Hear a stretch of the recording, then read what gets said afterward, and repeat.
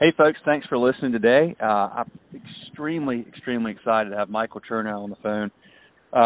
Michael's in New York. He is very successful in many endeavors. Has been in the business for a long time. He's a co-founder of the Meatball Shop, which has 6 locations. He started a very popular seafood restaurant last year called Seymour's, which is open in New York as well. He's co-founder of Well, which is an organic wellness drink. He's host of Food Porn TV show on A&E. So he's an extremely busy guy, and he was really nice to take some time to talk to us today. So, Michael, thank you so much, man.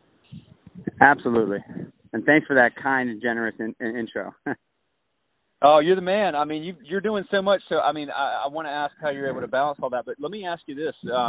So just kind of going back to getting started in the business, I'm just curious. I mean, you've done so much in the restaurant industry. You've done so many things now. But what lit the fire? What got you started in this business years ago? Can you repeat that one second? Yeah, I was just curious. What sort of lit your fire to get started in the restaurant business years ago? You know, when I was a kid, I grew up in Manhattan, and I wanted money in my pocket. My parents didn't have a ton of cash, so in order to have a $5 bill in my pocket at all times, I needed a job. And when I was 13 years old, the only place that would hire me was a restaurant. And so luckily, I kind of just fell into it. But very quickly thereafter, I found out that I was more passionate about people, hospitality, and food than anything else. And really my passion resides in people.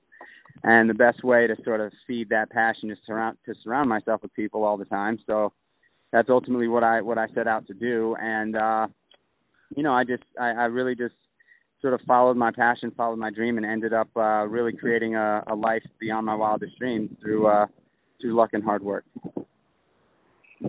Luck and hard work, man, I hear you. Well, I tell you what, it's funny, you're the second successful owner in a row that I've spoken to that started at 13, and you're the second one that said it's all about people. So why is that? I mean, the restaurant business, to many people, it's about food, but so many people I talk to say it's about people. Tell me more about that, man. Like, what is it about the people in the business that really makes you excited and keeps you engaged and working so hard in something that is a really tough business? Well, if you think about it logistically, without the people, the food doesn't matter. Yeah. So, you know, it's really a people business, and internally and externally, you know, it's you can have amazing food, but not the right people sort of behind it or serving it, and it doesn't resonate. And so for me, you know, when I talk about people, I talk about people as a whole, but ultimately my real pride and passion is in the people that work with me. I put them before everyone and anyone outside of my wife and my son. And you know, I believe that if you put all your blood, sweat, and tears into your staff and into the people that make everything sort of, you know, run like a well-oiled machine, everything else will fall into place. And so the people are the most important piece of the business, you know, and in order to grow a business in the restaurant industry, I sort of break it down like this. If you have a retail concept like a retail store, a clothing store, a guest walks in the door, maybe there's a security guard, maybe there's not. You got 1 or 2 people walking around the floor trying to sell product. You got 1 or 2 cashiers. In the restaurant business, somebody walks through the door, there's a host at the door, there's a manager on the floor, there's a bartender, there's 5 servers, 4 bussers, somebody at the takeout station, 6 cooks in the kitchen, 5 cooks downstairs prepping.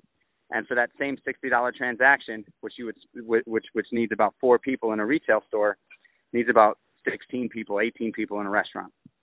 So you got to understand that the amount of people that it takes for the same $60 transaction is huge. And being able to keep all those people happy and excited and pumped to work is a full-time job. And I love it, and that's the part that I love most, is that I can literally be at the helm of a group of people that are excited to be where they are. The instant gratification is truly incredible if you do the right thing, and you know, I feel like it's the closest thing to the military, a restaurant. You know, you get every day is a new battle, a new challenge. You got a lot of people that are doing different jobs. Everybody has a protocol, and you know, if everybody works well and does what they're supposed to do, you win. and that's just the way I look at it. It's just incredible business. Well, and you've certainly given opportunities to lots of people with all the business that you've done in the last over your career in the industry. But you guys, I want to get to Meatball Shop real quick. You and Daniel Holzman started the Meatball Shop in 2010, if I remember correctly, and within a few years you had 6 locations, and which was pretty quick growth. What did you learn through that process? I think, I sort of highlighted one thing that I've learned was that, if the team is the most important piece of the puzzle, and then you take your eyes off the team and, not in a trust capacity. I mean, you take your eyes off of giving them your all, like once you as the operator starts to check out because things get rough and tumble, the team checks out. So it's, the team is such an important element. It's probably the most important element in growing a restaurant group. But ultimately the other sort of piece of the puzzle that I've learned was that you can't be good at everything, and you shouldn't be good at everything. You shouldn't try to be good at everything. Finding the smartest people around to help you grow, people that are smarter than you, and having a really sort of understand and appreciate that, taking any sort of pride and ego off the table, and learning from your team is probably, if not the most sort of eye-opening, valuable experience I've had. Damn near close to it. It's hiring better people, smarter people than you is really sort of where it's at.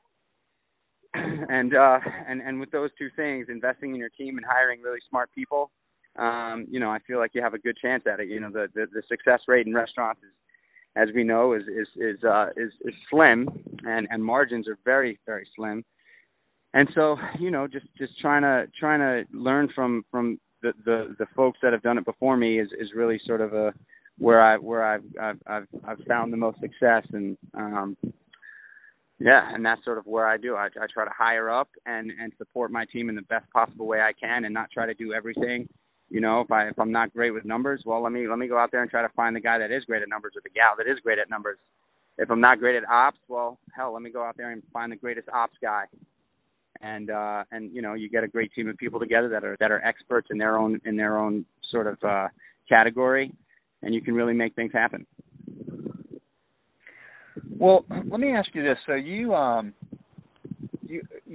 now, you're not involved with running the Meatball Shop anymore, are you? Is that right? Or you're still right? I'm no longer day to day there. Yeah. Okay. But you and Daniel for years, you guys were. I mean, it was. Everything that I ever saw with the Meatball Shop was really the two of you.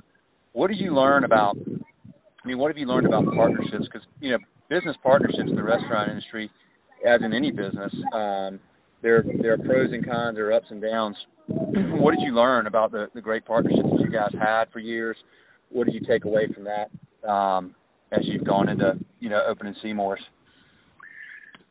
Well, partnerships are really, really tough. They're really tough, and specifically, that when you got two alphas, it's even tougher. And Daniel and I happen to be, two alphas. We think very differently, and that was the beauty of our real sort of day-to-day partnership, was that we thought so differently. He would look at one thing, I would look at the same thing. We would think completely differently about that same thing, which is awesome for partnership because you always get to see both sides of the coin.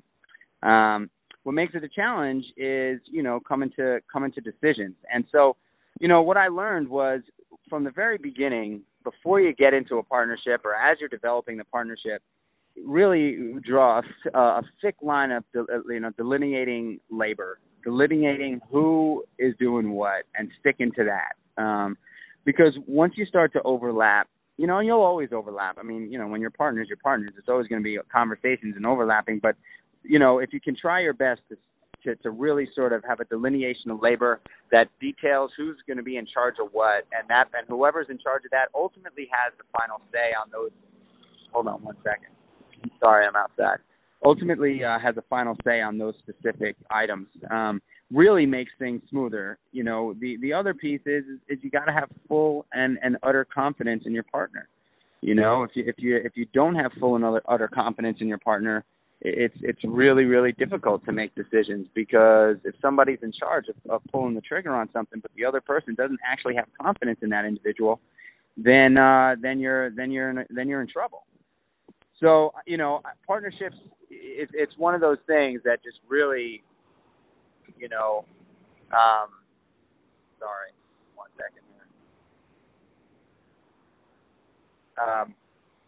I would say partnerships are probably, if not the most challenging piece of this business, right up there at the top. I've not many business partnerships in the restaurant industry survive for a long period of time, but there are some great success stories. But the vast majority of business partnerships tend to fizzle away over time, specifically when money becomes a real topic, and or failure becomes a real topic. It's like, you don't know what you got until you really succeed or you really fail. And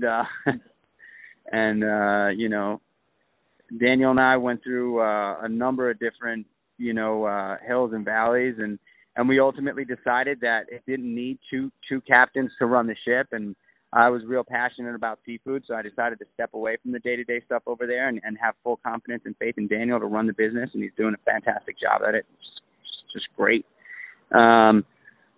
But yeah, business partnerships are hard. So I would just suggest and highly recommend having a very, very clear vision of who's doing what. Gotcha, man. So tell me about Seymour's. You started it. You opened last year, and I think you said you were real passionate about seafood. What brought that about, and what's been happening with the business? Seymour's is kicking butt and taking names, which is fantastic. I grew up in New York City, but on Sundays as a kid, I would always go fishing out in Freeport and Captree, Long Island. Every Sunday, I would get on a party boat with friends in my sports club, and we would go out there and fish. And I started looking at the ocean. I started doing some research on the ocean, and I just saw that the ocean is not in a great place.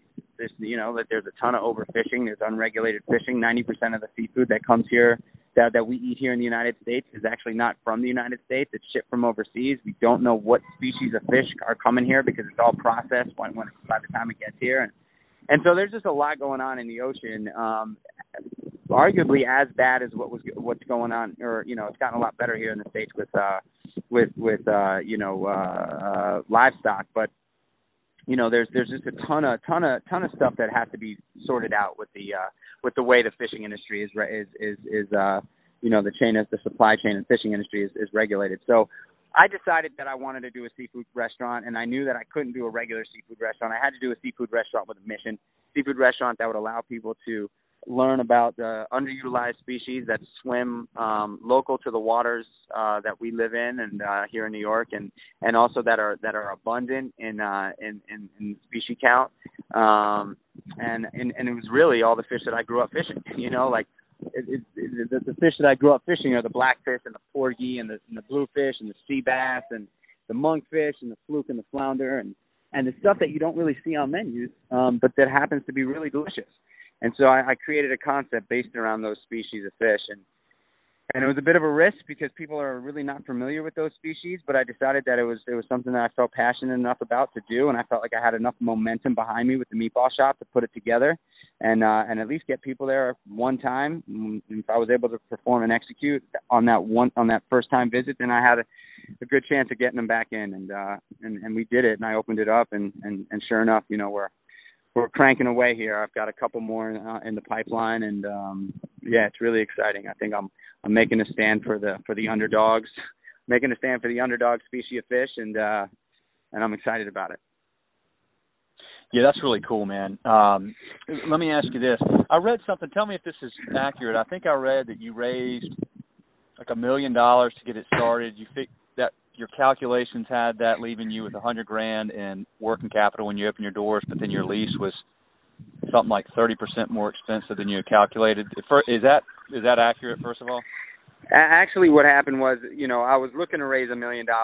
I ultimately did raise $1 million, but I knew that I found this location that I desperately wanted, and I wasn't nearly done on my raise but I just knew that this location was where I had to have the restaurant. So I just threw $100,000 of my own money down on the lease without raising all the money, raising about half of the money. And I just, crossed my fingers and closed my eyes and prayed that I'd get the rest of the money in the bank. And sure enough, I did. Thank God. It was, but it was a risk that I took because I just knew that the location that I had my eyes on was really sort of a pioneering location. And, I just knew that the restaurant would really thrive there. It'd be a real flagship, and I wanted to do it, and I wanted to do it so bad. I just really took the biggest risk that I don't recommend anybody do, but I did it, and it worked. Let's talk about that, because you and I have actually talked about lease issues before. I mean, if you had been advising you, would you have told you to walk away from that lease? If you were talking to somebody else, or I mean, how do you know? How do you know? Hey man, this is more than I'm budgeting and more than I want to pay, but it's perfect and I got to do it. What is it? Just intuition? It's interesting. I speak to people that are part of real estate selection in the restaurant business, and there are some times where I just walk into a restaurant and I walk through the doors or of a space before it's the restaurant, and I just say, man, this is it. This is it. I don't know what it is. I don't know, but I could feel it, and so far it's worked out. I can't explain that sort of sixth sense. But I get it from time to time. I see a million spaces. I pound this pavement in New York City so hard looking for restaurant spaces. It's one of my favorite things to do, and I do it a lot. And I'd say 1 out of every 20 or 30 that I see, I get that feeling. And I do a little due diligence on it. And I don't like walk into neighborhoods that I don't want to have a restaurant in. So I typically know the neighborhood that I'm looking around in. But at the end of the day, like, I just don't, I don't know. I don't know how to explain that. No, I mean, it's a tough one. I was just curious. I mean, it really is a very challenging risk, in figuring that out is tough, but I'm glad it's worked out. So let me ask you this. You opened 6 Meatball Shop locations in just a few years. Was that the right pace or too fast, or what did you learn from that you'll apply to Seymour's? I think that it was, yes, the right pace. I think that, we could have definitely done things a little differently. I think that quite frankly, I think we could have probably had a few more than we have now if we would have made a couple of decisions differently. But ultimately, the business is in a great position, and and what I've learned from Seymour's is that, I think I personally really enjoy the creative aspect of this business more than the cut and paste. I really enjoy the sort of building and creating aspect of it. So what I've learned with Seymour's is I'm not going to do more than 3 Seymour's in a market. I'm going to keep it to 3 a market, maybe with one small sort of QSR just to test it out per market, just to see how that feels, like a spin-off of the concept. But I think anything more than that for me with Seymour's, I just don't like the idea of taking the exclusivity out of a brand. And it's, I don't mean exclusivity like we're trying to keep it exclusive. I mean the exclusivity of like keeping it limited. When I think the golden ticket is having an exclusive, totally inclusive brand. And I know that doesn't make a lot of sense when you hear it, but for me it makes a ton of sense. It's trying to keep the brand exclusive and absolutely inclusive. So we are here for everybody, but we keep it limited. So they're not on every street corner. And that's what I've learned through the growth of Seymour. I mean, Meatball Shop, and now with Seymour's, is that, keep it to 3, maybe 4 in a market. And then take it to another market and just drive that excitement back into the brand, and get it in front of a whole new set of individuals, and that's what I'm most excited about with Meatball Shop and Seymour's. That's really cool. And I guess with Seymour's, you've got big markets all up and down the East Coast. Well, really all over the coast, East Coast, West Coast, I guess, that you could tap into. So you're already eyeing your growth and new locations and? Yeah, I've got a 5-year plan locked and loaded. Good year. Good deal. Good deal. So are you raising more money for the business? For Seymour's? Yeah. Yeah, absolutely. Okay, good. Cool. Let me ask you this. How do you, because I know you've got a young son and a wife, and I know you're a very devoted family man, and you've got a lot of irons in the fire. How do you find that balance that you need to kind of sustain yourself and give yourself the opportunity to spend that important time with family while still keeping your eye on the ball at work? A lot of coffee? I think that's the $1 million question. I'm still trying to figure that out. I really am. I'm still trying to figure that out. I think I've spoken to a lot of individuals that have been doing this for a lot longer than I have, and the number one thing they say to me is don't forget about your family. This business makes it real easy to forget about your family, and or not forget about your family, but don't of course my family is absolutely my number one priority in life. And so it's really difficult, man. I hang with my son and my wife in the morning from about 5:30 to about 8:30. I take my son to daycare, and then I don't get to see him. And then I don't get to see him at night. I don't get home before my son goes down at night, and it's heartbreaking, but it's the reality of what I do. And then I get the weekends because I've been able to give myself the weekends off. So I get the mornings and the weekends, and that's sort of how I've managed it. But I believe that I've got this 5-year plan with Seymour's, and this 5-year plan, I'm going to give it 150,000%. I'm going to go as hard as I possibly can.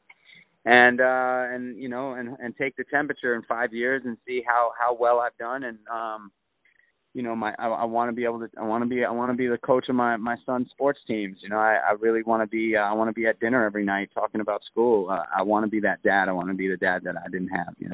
And so that is so important to me. And so I think that the more I focus on getting these next 5 years really sort of in line, so that I don't have to be the 60, 80 hour a week guy anymore. That's my goal. That's my plan. Man, I love it, and I'm sure you'll get there when you have such a clear focus and relentlessly pursuing that. That's really cool, Michael. Let me ask you, what advice do you give people that come to you and say, "Hey, I admire you. See that you've done a lot of really good things. I love the business too. I want to get into the business." What are some of the important pieces of advice you pass along to people that want to emulate what you've done? I think the love of the work is obviously the most crucial.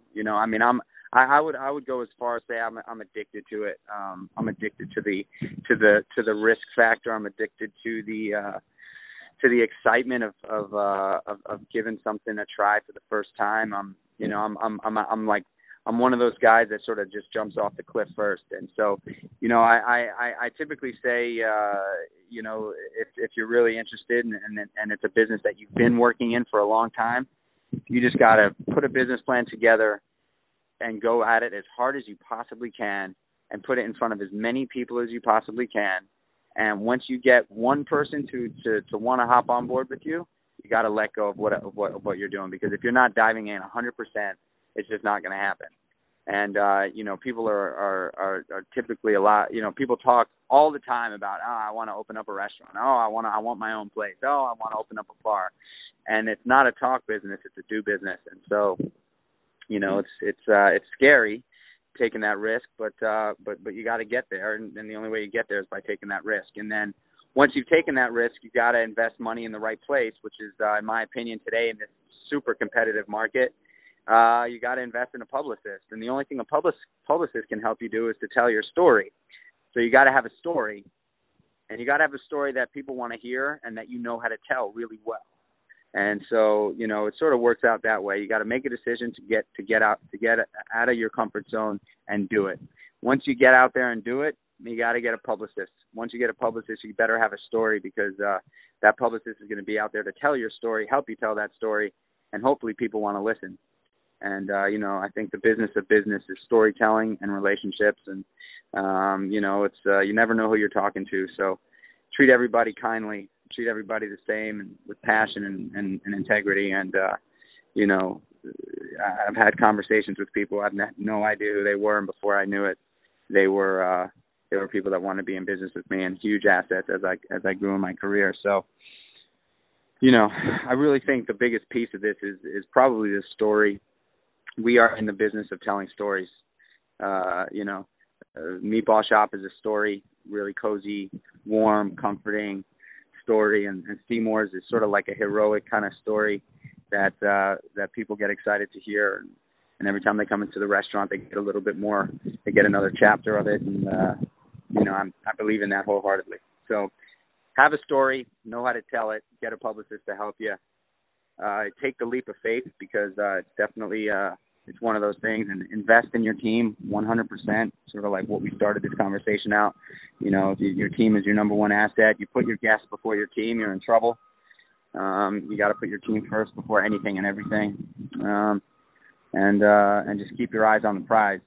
If you worry about your competition too much, it's worrying about what other people got going on as opposed to what you've got going on as well. So I learned that early on when people started to sort of take the Meatball Shop concept and have their own iteration of it. Daniel and I started to worry about the competition and say, oh no, what if they're going to do it better than us? And what we learned was any minute we spent thinking about the competition was a minute we were not spending thinking about what we're doing well. So yeah, it's a bunch of advice, but that's sort of where it goes with me.